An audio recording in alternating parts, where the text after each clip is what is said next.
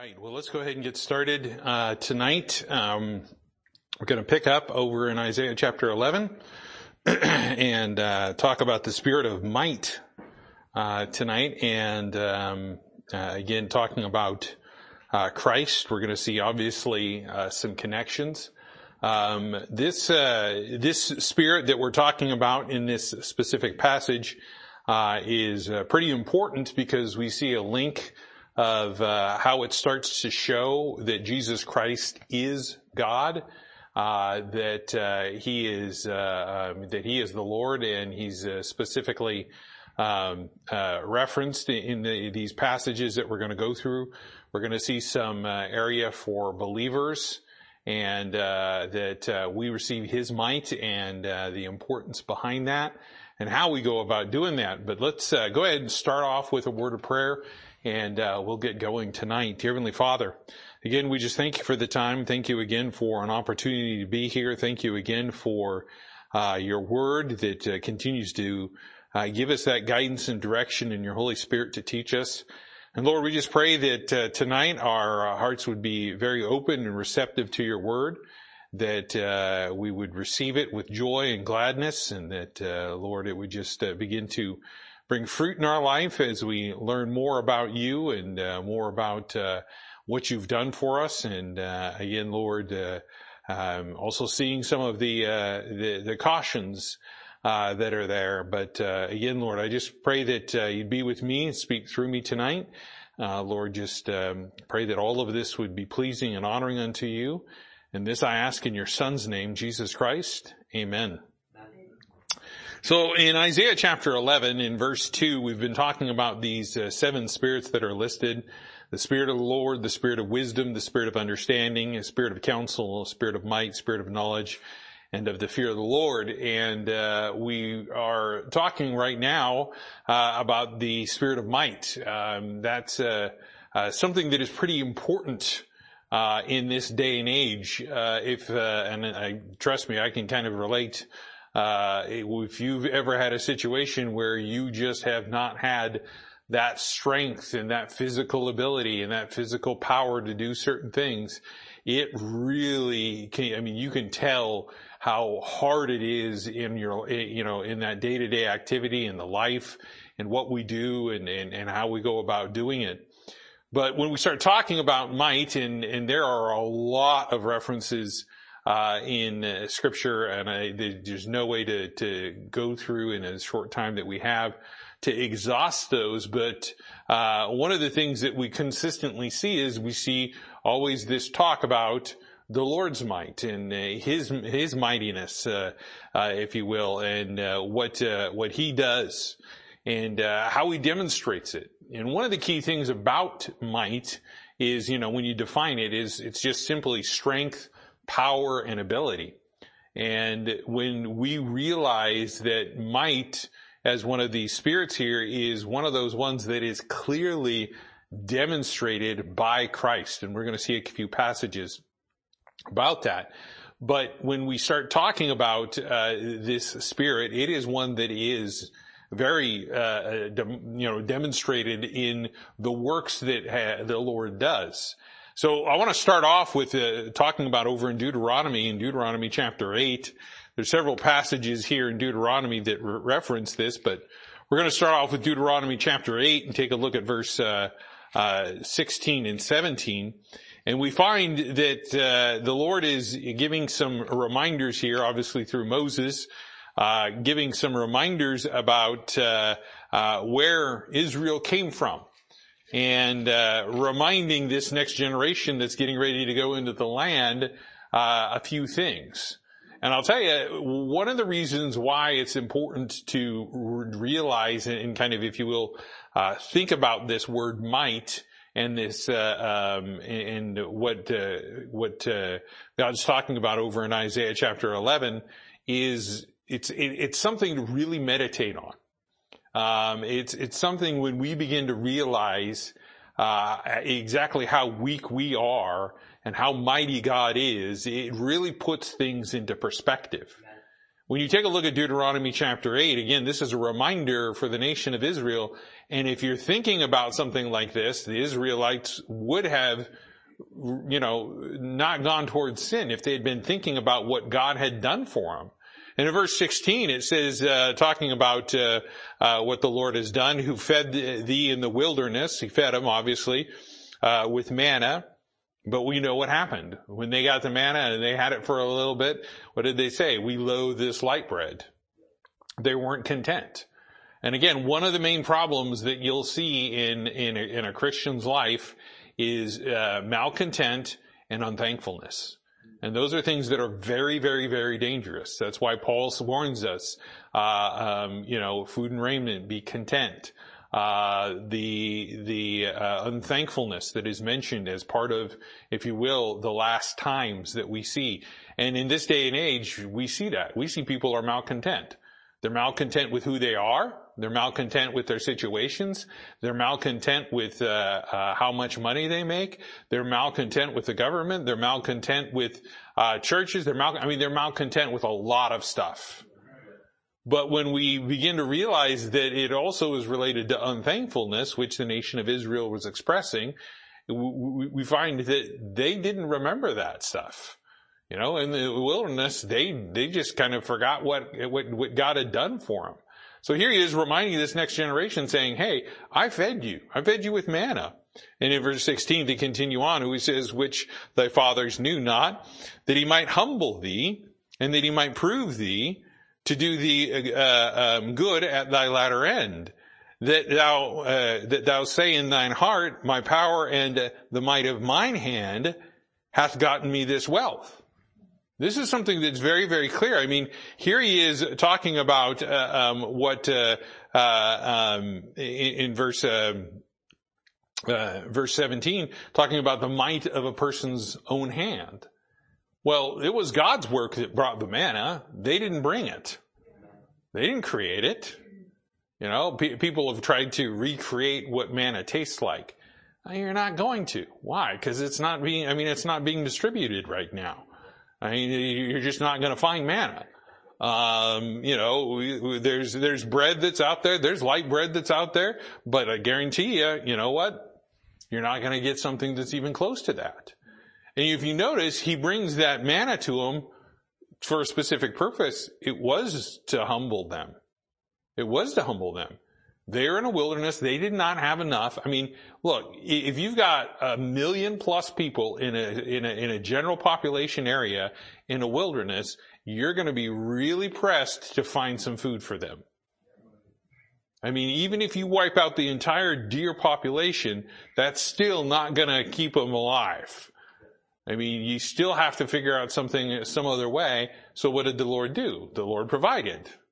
The Lord provided for them. And it was a mighty work that he did to them. But here they're, just kind of coming out of the gate. I wanted to point this out, that many times people think it is of their own might that they're doing these things. It's common, pastors will talk about how great a work they've created. Well, it's the Lord that adds to the church daily. We see that from Scripture. We see what the Lord does, and we see how the Lord works in people's hearts. And, I understand the work that's there as a pastor and what's, the responsibilities that are there. But eventually it's the Lord's. It's not Ken Stewart's. It's what the Lord is doing. And we've got to come to that conclusion. And here he's saying, look, I don't want you to go around saying that you did it on your own power, that you did it under your own might. And this is how you brought things together. But, again, it's because of the might of God. Because if you go over to chapter 9, the next chapter over, chapter 9, and take a look at verse 26, here again, he's, bringing to light some things. And he says in verse 26 of Deuteronomy 9, I prayed therefore unto the Lord and said, O Lord God, destroy not thy people and thine inheritance, which thou hast redeemed through thy greatness, which thou hast brought forth out of Egypt with a mighty hand. Again, there is absolutely no way that a bunch of bricklayers were going to be able to take on the Egyptian army with chariots, superior, if you will, battle technology, superior fighting skills, things of that nature. So what does the Lord do? The Lord did something mighty. And we see that over and over and over and over again for Israel. And that's why, you read through the Bible and you go, man, how could they be so obtuse? But the fact is we often are the same. We don't see what God does every single day in our life, and we disregard it sometimes. So we have to be very careful with that. If you jump down to verse 29 of the same chapter, he says, "Yet they are thy people and thine inheritance, which thou broughtest out by thy mighty power and by thy stretched out arm." And here's Moses again making a mention of what has happened and how the Lord has taken care of this. How the Lord took care of them at the Red Sea. How the Lord brought them out of Egypt with the spoils of Egypt, all the gold and all of the precious treasures that were brought forth. They were just given. They didn't have to lift a sword. And here they are spoiling an entire nation because the nation's like, get out of here. We value our nation. We don't want you here anymore. And obviously, Pharaoh pursues them with the intent of slaughtering them. But the end result is his army is destroyed. It's drowned in the Red Sea. That's one of the things that I'll just say, from an archaeological standpoint, people are always arguing, well, it's not really the Red Sea, and it was some sort of marshy little ground, and they just got stuck and they couldn't advance and things like that. And there was some sort of pathway that was there that the chariots couldn't get on, but the Israelites could walk across, and, it was some sort of flash flood. And I'm like, no, it's the Red Sea. I mean, just take it what God says is that it was the Red Sea. They came to the Red Sea, they crossed it on, dry ground, and the walls of water cascaded down and collapsed on the armies of Pharaoh and drowned them. Their wheels were broken off and all sorts of stuff. And, you get some historians saying, well, that's not an actual account. And I'm like, oh, you were there? Did you bring a photograph? I mean, did you videotape it and post it on your TikTok or what? I mean, let's get realistic here. They just try to discount it. But what Moses says here twice is it's his mighty hand. It's his mighty power that did this. And this is one of the key things that we have to remember is, when we're talking about mightiness of God, we're talking about his power, his strength, and his ability. We are limited in our abilities. We're limited in our abilities. When's the last time you teleported from one place to another? Yeah, it hasn't happened yet, it just hasn't occurred. I mean, how many of us can go through walls like Jesus Christ did? Yeah, we're not there yet. How many of us, can call fire down from heaven? Probably none of us have done that yet. I mean, all of these things that we realize, those are all abilities that God is giving to people and God is doing. And this is why we have to focus on his might. His might. Because we don't have that ability and we don't have that strength and we don't have that power. But God does. God does. Take a look at the book of Jeremiah. Let's go over to Jeremiah chapter 32. Jeremiah chapter 32.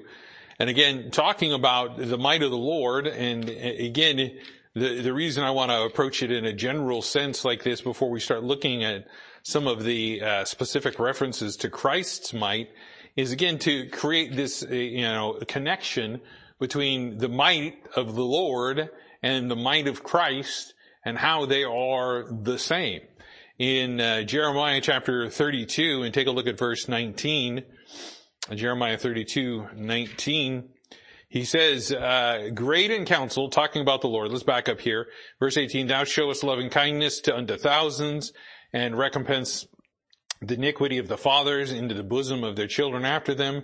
The great, the mighty God, look at that. The mighty God, the Lord of hosts is his name. Great in counsel and mighty in work. For thine eyes are open upon all the ways of the sons of men, to give everyone according to his ways, according to the fruit of his doings. Now, this passage, these two verses are very much loaded with some doctrinal application. We see here, obviously, the Lord is going to recompense, when somebody is doing evil, there's going to be consequences. He's going to judge accordingly. He's going to handle it the way that he's going to handle it. And again, that gives us a great comfort knowing that the Lord is going to take care of it. We can sit there and fret and worry and like, the governor said he's not going to run. Who's going to run? If it's going to be this guy, it's going to make it much worse and blah. We can sit there and fret over the evildoers, and we can fret over, the situations that are going on, but it doesn't get us anywhere.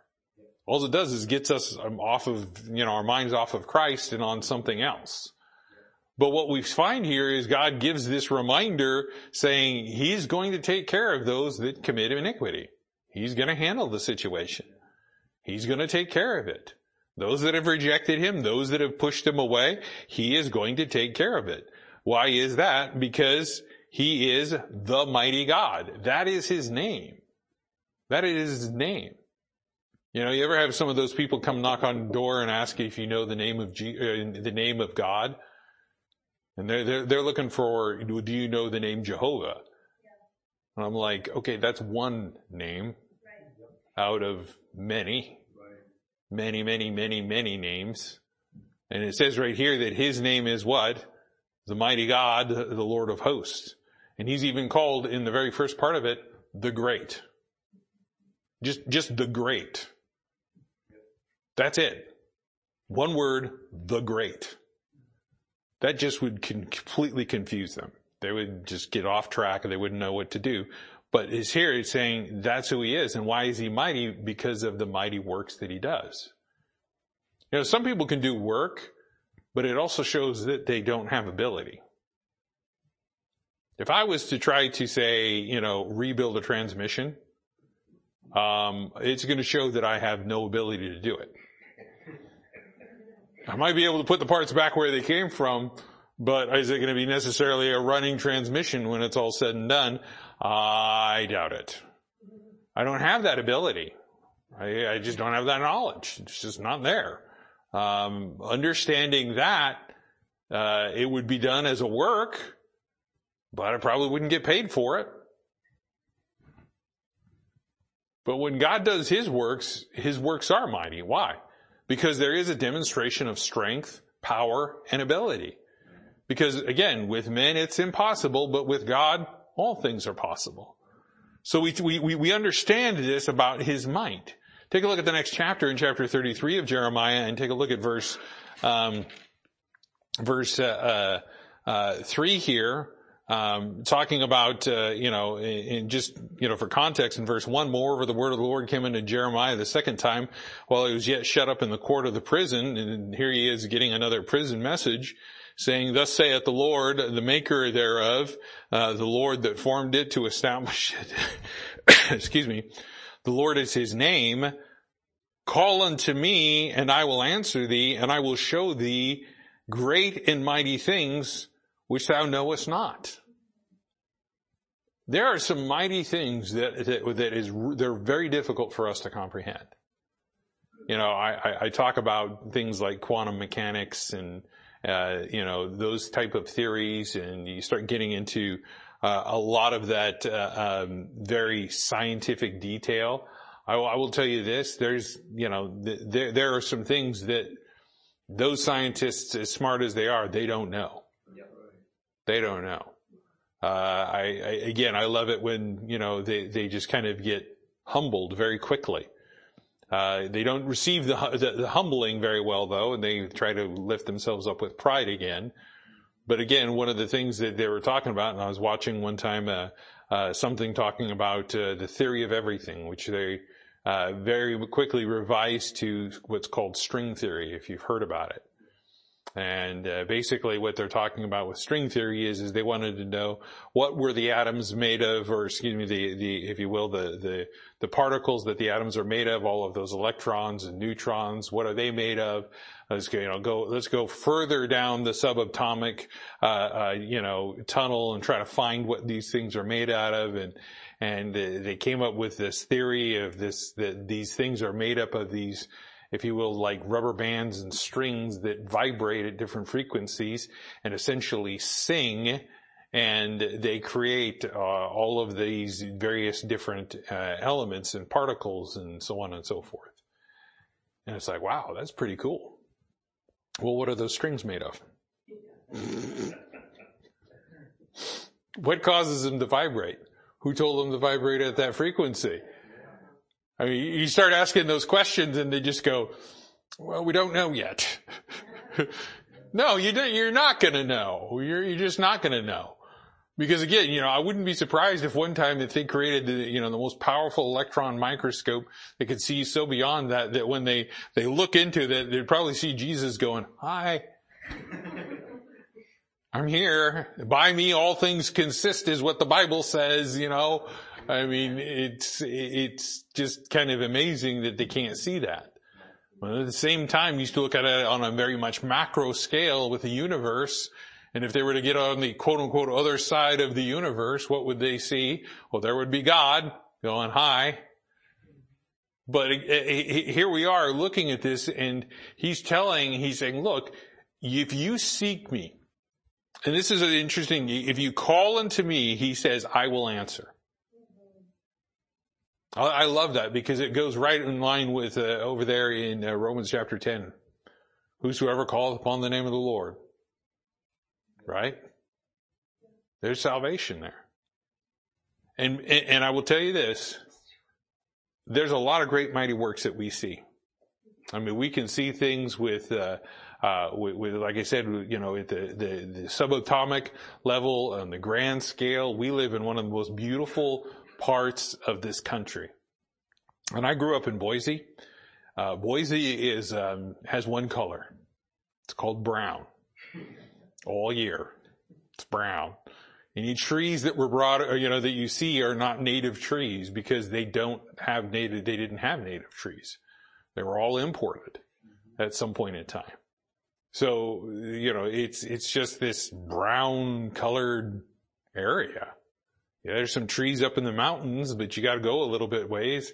But it's just, I grew up there. So you come to this area, and I remember when we moved to this area, my family, we were like, wow, we saw like all these cherry blossoms because it was right around this time of year that we moved over to here, and we saw everything in bloom, and you could smell the flowers in the air. It was just a beautiful sight coming from Boise. Actually, it was via Spokane, but that was a totally different story. Now, that thing was just white constantly from the snow during that winter. But there we are. We get to see some amazing things that God's done. But the greatest work that has ever been done is a work on the cross and the power of his resurrection. That right there, that's the greatest work that you will ever see. And when you call upon the name of the Lord and he shows you that work and he shows you salvation and he demonstrates to you his love, and I mean, it is an amazing thing to think about. And here he is talking about, he says, I'm going to show you something. I'm going to show thee great and mighty things which thou knowest not. It's fun learning new things. It's fun learning new things to a degree, depending on what you're learning. There's some things that, they're as boring as watching paint dry. But I don't think that if God was to show you something, it would be boring. This is one of the verses that I use to kind of point out and say, hey, if you're going to, read your Bible, you need to call unto the Lord first. He'll show you and he'll demonstrate and he'll show you things that you didn't know even existed in this word. He'll show you things that just, as you've read it through 100 times or more, and then you go back and you read it again and go, hey, I didn't see that. That's the Lord. That's the Lord. Now, granted, he gives it to us as we need it. And sometimes some of the things that are in here are a little too much for us, and he doesn't reveal it to us till later. And he did that with the disciples. Does the same thing with us. But what we see here is we see the mighty works that God does, the mighty things.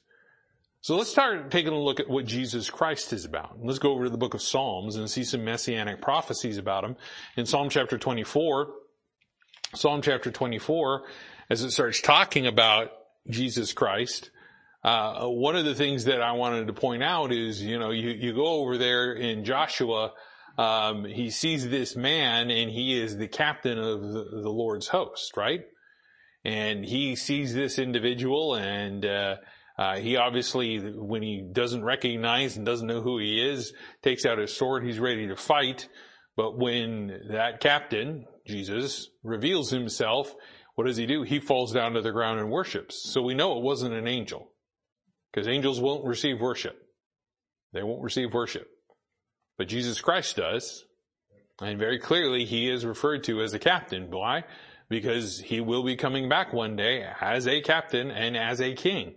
And what we find here in verse 8 of Psalm chapter 24, it says, "Who is this King of glory?" Notice it's capital K. Who is this King of glory? The Lord strong and mighty, the Lord mighty in battle. Now this is an important thing. Because if you start thinking about the Lord mighty in battle, there is a big battle that is set to come. There's a few of them that are set to come. And you've got Armageddon, and then you've got the one at the end of the millennial reign. The end of the millennial reign is a little bit different. There's just, fire comes down and destroys the armies that surround Jerusalem. But when the Lord comes back and at his second coming, he's coming and he's coming with a sword in his mouth and he's coming to execute justice. And these individuals think they're going to keep him from coming, and they're going to find out the hard way that's not going to happen. It's not going to happen. There's going to be a slaughter. It's going to be a slaughter. And it's going to be amazing to sit there and think about that. It's God coming back. It's not like you're battling a UFO. It's not like you're fighting a normal army. It's God, and these people think with whatever weapons they're going to have at that point in time, whether it's an M1A1 or A2 or A3 Abrams or whatever it may be, or, some sort of AK-47, their rifle they're going to try to keep them away with. Yeah, that's not going to work. That's not going to work. He's mighty in battle. You know what? You don't want a weakling in battle. You really don't. You don't want somebody that's a coward. You don't want somebody that's afraid. You don't want somebody that has no strength and has no ability to fight and doesn't have that, if you will, mental capacity to do it. You're in battle. You want the guy next to you as charged and as amped as you are to take care of the issue. You don't want him psychotic. You don't want him off, bubble off plumb. You want the guy methodical, knowing what he's doing, following the training, following the tactics, doing what he's meant to do, right? You want that guy. You want that guy. You don't want some, 70-pound, skinny as a rail weakling where if you get shot and he's got to drag your carcass across, you want somebody that's going to drag you. You want somebody like Mike Perry that's going to just grab you and haul you like a piece of steel across there, just flip you over and just walk, he's walking along, toting him and firing at everything, stuff like that. That's the type of stuff that you want. But when we start realizing how mighty God is in battle, let's put it into the spiritual sense. Let's talk about the battle and the fight that we're in over in Ephesians chapter 6. Day after day after day after day after day, and sometimes multiple times a day. And guess what? You want as it says here, the Lord strong and mighty, the Lord mighty in battle. You want him fighting your fights for you. You want him winning those victories. There's a lot of people that talk about, well, I've been trying to get victory over sin. I've been trying to get victory over sin. And it kind of gets to a point of, okay, well, I get that and I understand that concept. I understand what you're talking about, but let's change our words a little bit. You want the Lord to get the victory over the sin. Yep. Amen. Because we can't do it ourselves. He's the one that spoiled principalities and powers. He's the one that, has the keys to death and hell now. He's the one that's mighty in battle. We're there.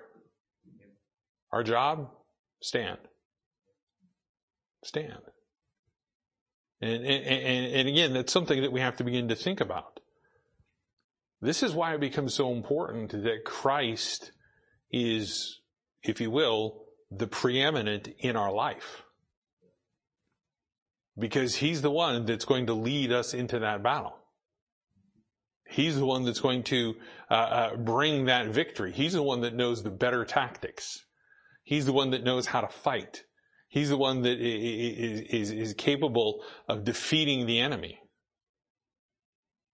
And that's something that's really important for us. Take a look at chapter 45 of the book of Psalms. Psalm chapter 45. Again, very messianic in nature, talking about a second coming. And in Psalm chapter 45 and in verse 3, it says, "Gird thy sword upon thy thigh, O most mighty, with thy glory and thy majesty." Now, this is an interesting thing. Now, again, I'd love to get into a lot more detail about it, but we're not teaching Revelation. You go over to the book of Revelation and you see Jesus Christ being described, and he's got writing on his thigh. And here he is talking about strapping a sword to the thigh. Do you see that connection? What's the word of God called? Two-edged sword, and it's made of writing, words. He's got a name, that's written there. Look, that's not a coincidence. Because I'll tell you, one of the things that's mighty is the Word of God. It's the Word of God. And considering he is the Word of God, we begin to see some of that connection. And again, very clearly here, he's saying, "Gird thy sword upon thy thigh, O most mighty, with thy glory and thy majesty." He's acknowledging that he is most mighty. The most mighty. Anybody in here like Oreos? You can admit it. You can say, "I like Oreos. They're bad for you, I know. You eat one of them and you balloon up like, with 50 pounds, but I get it. Oreos are good. Okay. So you get those Oreos and they've got those thin Oreos. You ever had the thin Oreos? Yeah. So you need a regular Oreo or the double stuff. And then they get the mega. Now they've got one out there that's called the most. Yeah. I'm like, this thing is, it's like this thick of just the filling. Just the filling. And it's called the most. You really can't get much bigger than that. Unless you just take a jar of the insides of it and say, "Here's Oreo filling, eat this." Which isn't that bad, but, it's called the most. Why is that? Because it's got the most. It's the biggest, if you will. It's the best. It's the top. And here he is calling him, "Oh, most mighty." Above everything else, God's might is what is important. And this is why it becomes so important to talk about the spirit of might and the might that is in Christ, the might that is in the Lord, is because he is most mighty. There is nothing that is going to compare to it. There may be things that look mighty. There may be things that kind of sort of seem like they're mighty or may have a might to it, but it does not compare to the might of God. Especially when we're starting to talk about, in connection with this, the sword. The sword. This is why the nation of Israel, when Jesus Christ showed up, they weren't expecting him to show up as the Savior. They were expecting him to show up as this guy that was going to come and execute some justice and, finally put the Romans down, and Israel was going to get their land back and everything else like that. That's what they were thinking. The Pharisees, they were like, no, we're going to do it ourselves. Which didn't work. It brought more bondage. People then became entangled in legalism. And here you've got the Lord demonstrating this, demonstrating his might. He's demonstrated it to the nation of Israel. He has very much demonstrated it in my life. First and foremost, as I said, he saved my soul. There's might being demonstrated. I couldn't do it. You couldn't save yourself. So who's more mighty, him or you? Well, it's God. It's God. Take a look at Psalm chapter 68. Again, another messianic reference here. Psalm chapter 68, and in verse 33, back up just here a little bit, in verse 31, it says, "Princes shall come out of Egypt, Ethiopia shall soon stretch out her hands unto God, sing unto God, ye kingdoms of the earth, sing praises unto the Lord." Selah, verse 33, it says, "To him that rideth upon the heavens of heavens, which were of old, lo, he doth send out his voice, and that a mighty voice." You ever go through and read the Psalms and you just go, wait, hold on a second. Rideth upon the heaven of heavens. Who's coming back riding on a horse in the sky? You ever ride a horse? It's fun. I like riding horses. I don't like caring for horses. I like riding horses. There's a big difference, okay? My favorite one that I ever rode on, big, old, Belgian, had blonde mane and just red. It was beautiful. This thing, when it was riding it was up at Ocean Shores, it was riding on the beach, and that thing just thundered across the sand. It was amazing. Put Amy on a ex-racehorse, an Arabian. And she's on this thing, and she wanted to go a little bit faster, so she just gives it one of those little, with her heels in the side, and that thing's like, oh, okay. 0 to 60 in 3 seconds. And she's like, boom! She's holding on for dear life. And I'm like, this isn't good, because if she can't stop that horse, and here I am, chasing after her, and I'm chasing after her, and this big old horse just thundering, I could just imagine that thing being armored and just having like a bunch of those charge you. You know how terrifying that would be? Man, you'd be scared out of your mind. But here, this horse that Jesus is riding on is doing that in the sky. I don't know how. That's what the Lord does. It's just an amazing thing to think about. And here he is coming back like that, and he's talking about in this specific passage about how he's riding upon the heaven of heavens, which were old. But the thing that I want to focus on is that where he starts talking about he doth send out his voice, and that a mighty voice. You go over to the book of Revelation, what's coming out of his mouth? A sword. Well, what's a sword? The Word of God. Well, Word of God is also his voice. It's a mighty voice. This is why we go back to this and we go, look, you want guidance and direction in your life, pick this up and read it. Get counsel. Mighty counsel. It's going to be found in the Word of God. Study it. Pray, meditate, memorize. All of those things that we always are saying to do. Why? Because there's might in this. There's might in his voice. Here he is as the Word of God, this again being messianic, speaking of Jesus Christ, talking about his second coming, who is also known as the Word of God, has a voice that is mighty.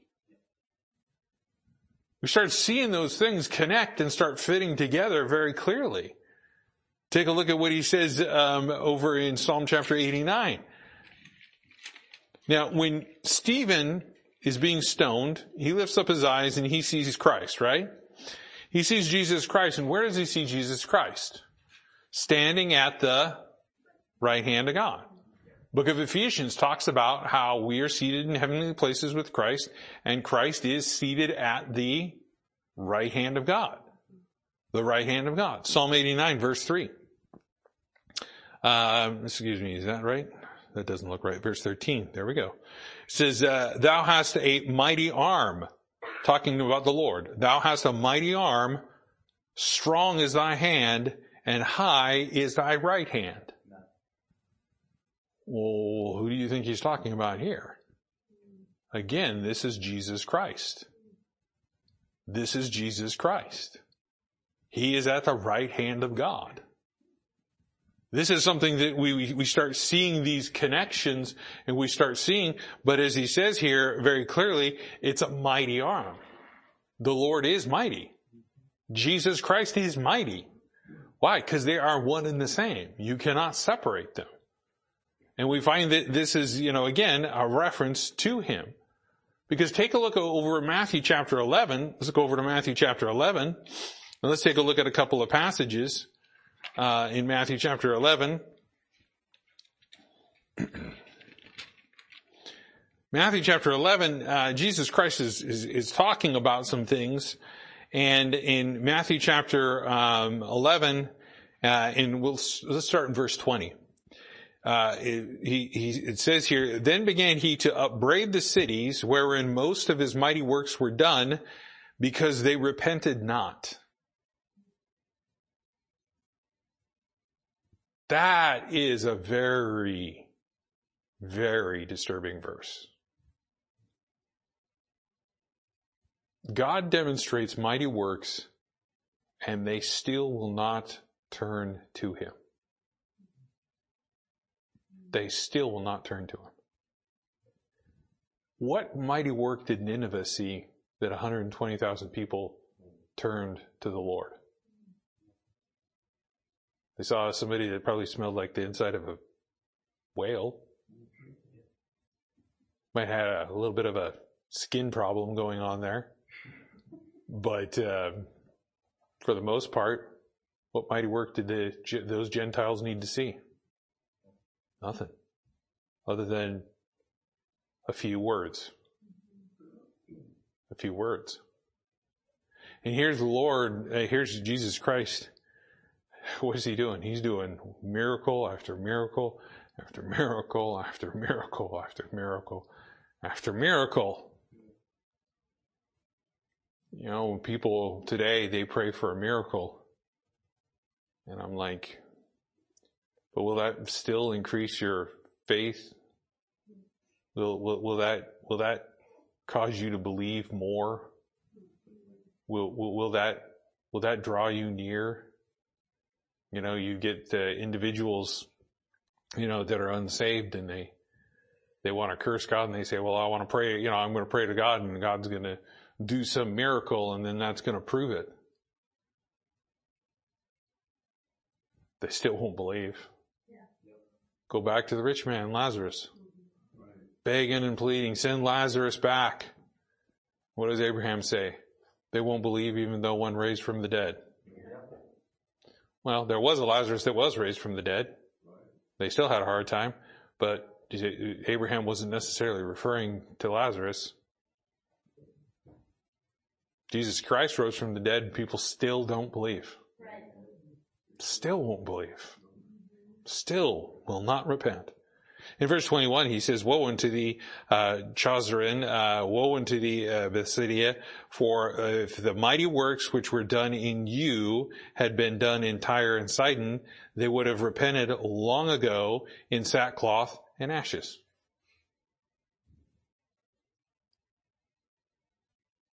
Think about that for a second. Tyre and Sidon, those places were sacked, and they continue to get sacked over and over and over and over and over and over again.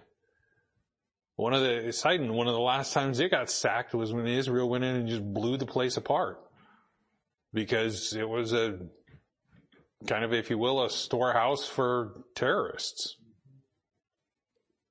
I mean, that's something that's pretty scary to think about. But they leveled the place. Each time they try to build it up, it gets leveled again. Gets leveled again. Gets leveled again. Tyre and Sidon, they've got some pretty strong punishment because of their wickedness. But what does he say here? If those works had been done that he was doing, they would have repented. They would have repented in sackcloth and ashes. And again, he says, but I say unto you, it shall be more tolerable for Tyre and Sidon the day of judgment than for you. And he says, and thou Capernaum, which art exalted unto heaven, shall be brought down to hell. For if the mighty works which had been done in thee had been done in Sodom, it would have remained unto this day. I want you to think about that for a second. What do you think about Sodom and Gomorrah? Getting pounded into the ground by hellfire and brimstone. Now, when we think about that, and think about what they were doing, and themselves being lifted up with pride, because that was the sin of Sodom, was pride. Let's just think about that for a moment, and then we'll move on. But right there, pride issue. God doesn't like pride. He hates it. It's an abomination to him. We have to understand that. Doesn't like it in our lives, doesn't like it in the life of anyone. So we have to eliminate it. We have to get rid of it. But here's the interesting thing. If he had done these works in that place, Sodom would have repented. Think about that for a second. Sodom, who we often think of as, if you want, one of the most wicked places, they would have turned.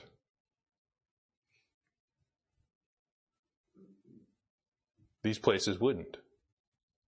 Now, I say this and point this out because, again, when we start seeing what's going on here, and again, we can turn over to Matthew chapter 13 and see again where he talks about in Matthew chapter 13 and in verse 58, again, similar situation, similar phraseology, and it says in verse 58, and he did not many mighty works there because of their unbelief. So there was a place where he just didn't do mighty works. There's a place where he did do mighty works and they didn't believe, and then he didn't do mighty works because they wouldn't believe. And here's God with his mighty works and the things that he can do, and people will still turn away from it. But we as believers, when we see the might of God and his mighty hand, one of the things that we should do is always turn to him. Turn to him. What does it say over there in 1 Peter chapter 5 and verse 6? They sing it in basic. What is it? Humble yourselves, therefore, unto the what? Mighty hand of God. Mighty hand of God, that he may exalt you in due time. Well, what does it require? Humbleness. When we think about this for a second, this is why when we think about Jesus Christ and we think about his might, we think about his power, and think about his strength, and think about his ability and what he can do and what he has done and what he has promised to do, we need to humble ourselves. It would do a Christian much, much, much benefit to you, if you will, do a fasting of the mind. Stop thinking about everything else and just think only on Christ for a while. And that's a hard thing to do, right? That's a hard thing to do. You know, you go to the Lord in prayer, you've got some prayer time set aside. How frequently does your mind just kind of go, ooh, wander away, and then you're like, wait a second, I'm praying. Smack ourselves. Get back at it. Mind wanders. You're reading the Bible, and the next thing you know is it's like starts thinking about something else. You got to bring that thing into captivity. It likes to wander. I saw a T-shirt that somebody was wearing one time, and it said, "Don't let your mind wander. It's too small and feeble and frail to be left alone," or something like that. Amen. I'm going to say amen to that. You know, it shouldn't be out there on its own, all alone. No, we need the mind of Christ. We need the mind of Christ. And we realize here, these works that are being done, one of the reasons that mighty works are done is to help us with our belief and for us to turn to the Lord. So when we see the mighty works that God does in our life, in the life of a believer, that should draw us so much closer to the Lord. I'll close with this. Go over to 2 Corinthians. I'll get it out one of these days. 2 Corinthians chapter 12. Well-known passage. Well-known passage. And here's Paul realizing he can't get rid of a thorn in the flesh. A thorn in the flesh. And people are talking about, well, it may be physical, it may be spiritual. You know, I like the fact that the Lord left it vague on purpose. Because you could put anything in there. You could put anything. Could be your job. Could be a health condition. Could be your spouse. Could be your children. could be a friend. Could be a circumstance, a situation. Could be anything. Could be a spiritual battle. Could be something that there's no way we're going to get victory. And here this is, as he talks about a messenger of Satan to buffet him in verse 7. Lest I should be exalted above measure through the abundance of the revelation, there was given to me a thorn in the flesh, messenger of Satan to buffet me, lest I should be exalted above measure. What does that mean? That there was something that was allowed to make sure that Paul stayed humble.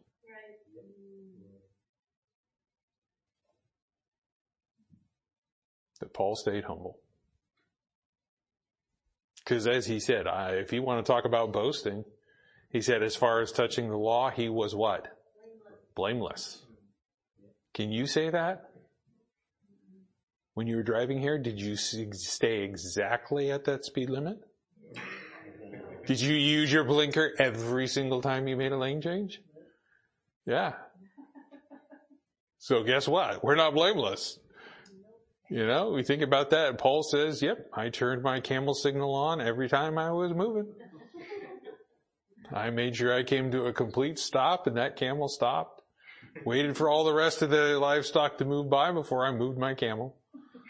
You know, he was, you know, those things in the law, he said he was blameless.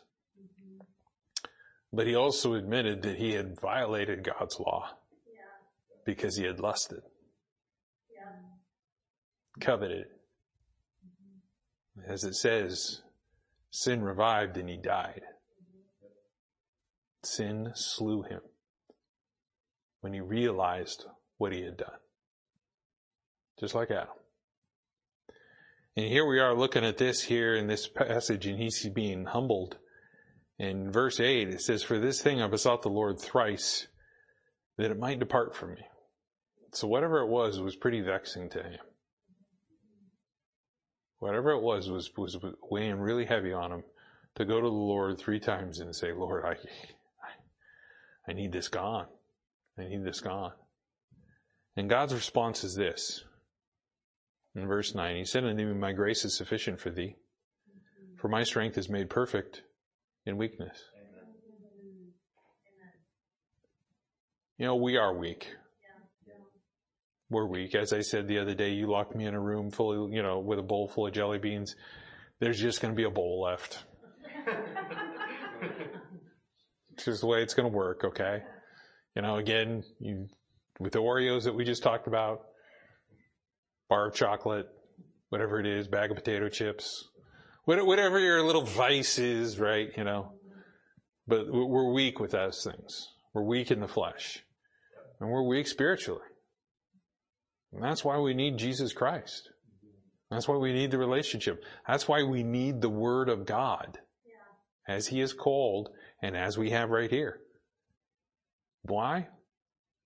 Because we bring Him glory when we're weak, when we're humble. When we say, Lord, I need you. I need you desperately. And He makes it very clear here. And the rest of the verse says, most gladly, therefore, will I rather glory, not glory for Himself, but glory for the Lord, in mine infirmities, that the power of Christ may rest upon me. Therefore I take pleasure in infirmities, in reproaches, in necessities, in persecutions, and in distresses for Christ's sake. For when I am weak, then I am strong. I still have a hard time with the very first one, taking pleasure in infirmities. Yeah. Let's deal with that health issue a little bit later. We'll just move on that one. I don't want to get too convicted, right? But, it's hard. It's hard. But let's understand something. The might of God is about bringing glory to who He is. Jesus Christ demonstrated that. And we are to do the same. We're to trust in His might. We're not doing this on our own. We're not going to be like, what He said over there with Israel. Well, I did this on my own. Look at what I've built. Look at what I've done. You know what that is? That's a humanistic mentality that's found over in the book of Genesis, and specifically Genesis chapter 10. Let us build a tower to heaven. Let us make a name for ourselves. That's the real Babylonian-ish religion, right? Humanism. You go back over there, Mystery Babylon. Mystery Babylon is all about humanism. Humanism, humanism, humanism. And we start seeing that on a day-to-day basis in our own lives. It's not about what we've done. We get all braggadocious about whatever it is we've accomplished. And the next thing you know is the Lord goes, oh, okay. You did that all on your own? Okay. Well, I guess you can handle the next one then, right?